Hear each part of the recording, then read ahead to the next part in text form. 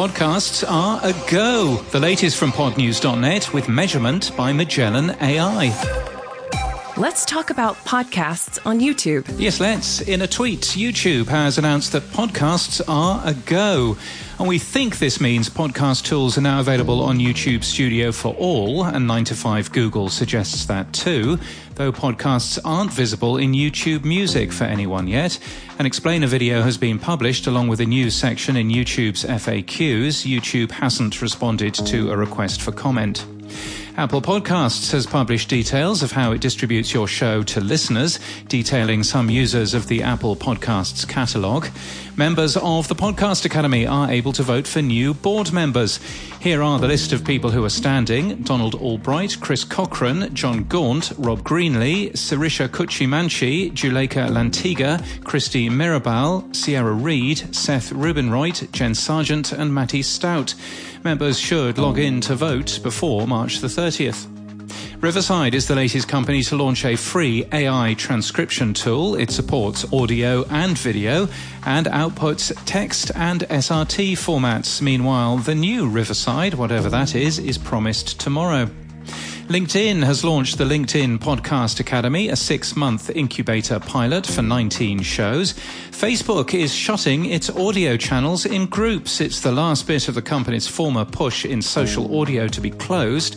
It launched podcasts in its app in 2021 and closed it a year later after only launching in one country. Nobody would be that stupid. And the Earbuds Podcast Collective this week focuses on Women's History Month and is a compilation of some of the favourite female podcasters from Tara Clark. You can find out more information on that at earbuds.audio. In People News, Julie Shapiro is moving on from Novel and looking for new opportunities. She joined Novel in June 2022, and Dawn Ostroff is to join the Paramount Global Board. She had been Chief Content and Advertising Business Officer at Spotify until leaving in January 2023.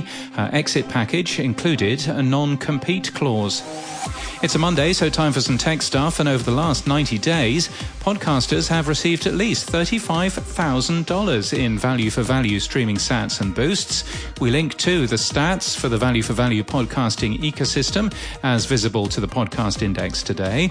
The Podcasting 2.0 podcast this week tests whether new ideas in the project GitHub are distractions or not, the idea of channels of related shows, and listens to the Pod News Weekly Review last week.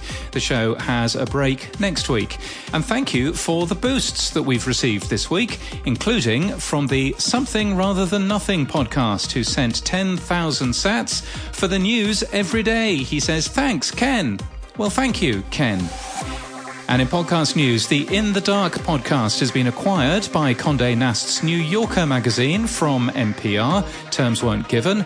Our new podcast trailers feed has had a little tweak and is now an even better place to find new shows. Keep it in your podcast app for when you need new inspiration. You'll find more details at podnews.net/trailers. Listeners, Just the Gist has hit 10 million downloads. The show tells stories about famous scandals, true crime, celeb drama, conspiracy theories, politics, and amazing people through history.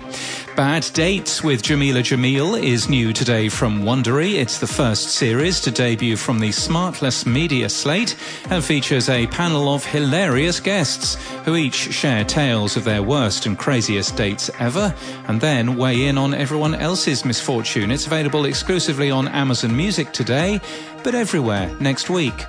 And Pop Culture with Shantae Joseph has returned for a second season from The Guardian. The first episode looks at the return of the Oscars and its lingering controversies. Shantae talks to author and Hollywood expert Michael Schulman about the awards campaigns that go on behind the scenes, the criticisms from actors, and why young people just aren't watching anymore. This podcast is sponsored by Measurement by Magellan AI. This thing is on podcast advertising attribution and delivery verification from the leaders in podcast ad data. Find out more at magellan.ai/measurement. And that's the latest from our newsletter. To read all the stories and subscribe, we're at podnews.net.